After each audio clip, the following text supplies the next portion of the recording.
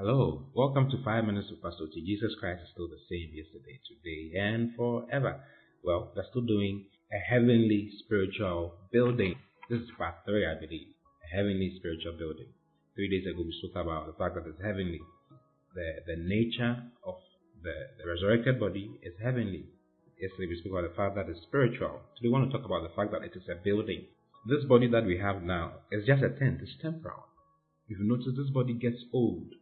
I believe you were not as tall as you are now some years ago. Probably there are some weaknesses that are appearing in your body.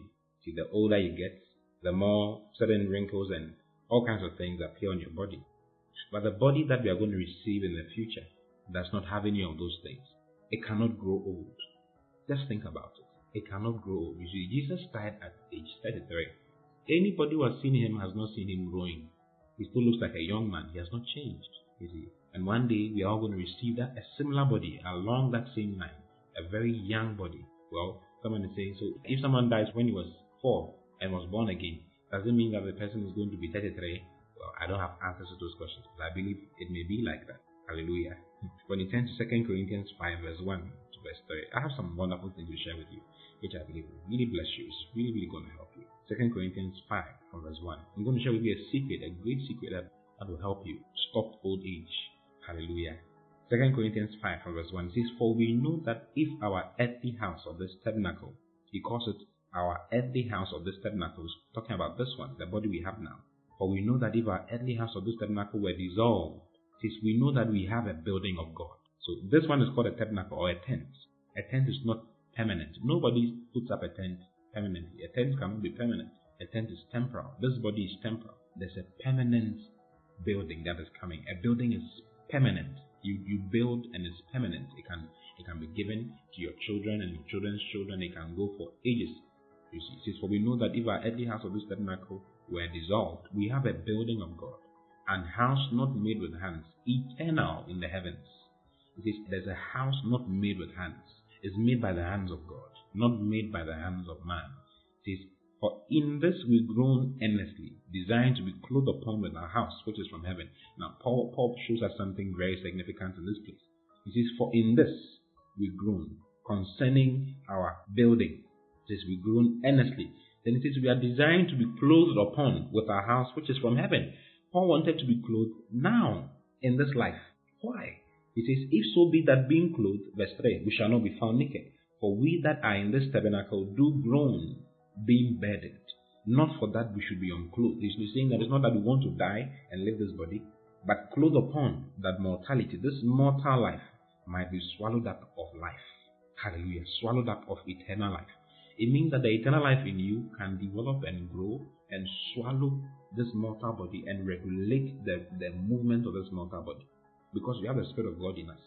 And our lives are generated and regulated by the Spirit of God who is in us. So it means that if you focus on the life of God that is in you and live from the life of God that is in you, you'll be surprised that this body, there's something called immortality that has been brought to light. When you read in 2 Timothy chapter 1, let's read from verse 9. It's so interesting. It says, God who has saved us. You see, God has saved us and called us with an holy calling, not according to our works, but according to his own purpose and grace, which was given us in Christ Jesus before the world began. Then it says, but is now made manifest in verse 10. But is now made manifest by the appearing of our Savior Jesus Christ. Then it says, who has abolished death? Jesus has abolished death. It means that you can live and not die because he has abolished death and has brought life. Jesus has abolished death and brought life and immortality to light through the gospel. It means that as you hear the gospel and you take advantage of the gospel, you can experience the life of God which is inside you, the same life that God has. That life can be refreshed on a continual basis and cause you to walk into immortality. In other words, you will not die. It will cause you to not die. But this body shall be changed and shall put on immortality. Hallelujah. Praise the Lord. Is it because we are stones? We are stones, and stones don't grow old. So even though in the future we are going to receive a body that does not grow old, a body that cannot die, which is a building, not a tent, because this one can die, but that one cannot die. That one cannot grow old. That one cannot perish. You see, yet we can have that. Paul wanted that in this time, right here in this time. If you read history, you can probably check it on the net. how Paul died. Paul was beheaded. But when Paul was beheaded, they didn't see blood coming out of his veins. It was actually milk. His blood had been turned to milk. Amazingly, I'm not lying to you. You can check it on the net. Find out how Paul's blood came out when they beheaded him. It was milk. You see, Paul had focused on the life of God so much, to the extent that the life had worked on him to the extent that he was not living on blood. He was living on the life of God. So his blood had changed to become milk. Hallelujah. We can have that happening to us. You and I can have that happening to us. Hallelujah. You see. So God wants you to experience immortality today. He has brought life and immortality to life through the gospel. Hallelujah. It says, for we know, 2 Corinthians 5 once again, it says, for we know that if our earthly house of this tabernacle were dissolved, we have a building of God. There's a building that we are going to have. An house not made with hands, eternal in the heavens, not growing old, not growing sick, none of those things. Hallelujah. Never dying, cannot perish. Hallelujah. I love you very much. I'll see you again tomorrow. Until then, God bless you. Bye-bye.